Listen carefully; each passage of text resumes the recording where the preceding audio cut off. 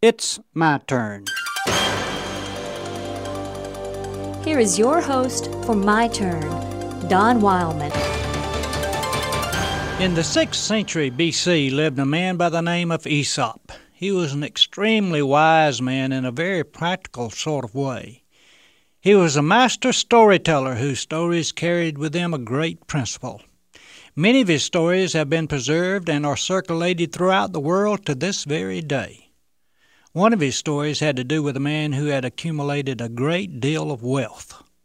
Instead of spending his wealth to make life more enjoyable for himself, and instead of giving his wealth away to make life more enjoyable for others, he cashed in his wealth and put it all in gold. The man took his gold and went into a forest near his home and buried it in the ground. Then each day he would walk out to where the gold was, dig it from the ground, and handle it. He would spend most of his time polishing the gold and keep it shining. After polishing the gold, he would wrap it back up, place it back in the ground, and cover it up again. Day after day, the man would go through the same routine. Go to the woods, dig up the gold, polish it, look at it, admire it, and then replace it. The man was indeed proud of his wealth. One day another man heard about the gold. He hid in the woods and waited. When the rich man passed, the second man followed him at a distance. He hid himself behind a tree and watched as the miser dug up his gold, polished it, and admired it. He watched as the man placed it back into the ground. When the miser left, the second man remained, hiding behind the tree. When the miser had gone out of view, the second man went to where the gold was, dug it up, and placed all the gold in a bag and escaped with it. The next day, the miser made his way back to where he kept the gold buried. Upon arriving, he noticed that someone had stolen his gold.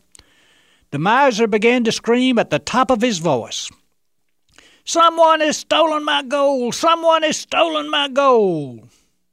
Others who heard him screaming came running to see what the trouble was. When the miser was questioned about it, he told those who had come what had happened. One man in the crowd asked the miser what he planned to do with the gold. "Do with it? Do with it? What do you mean, what did I plan to do with it? I wasn't planning to do anything with it.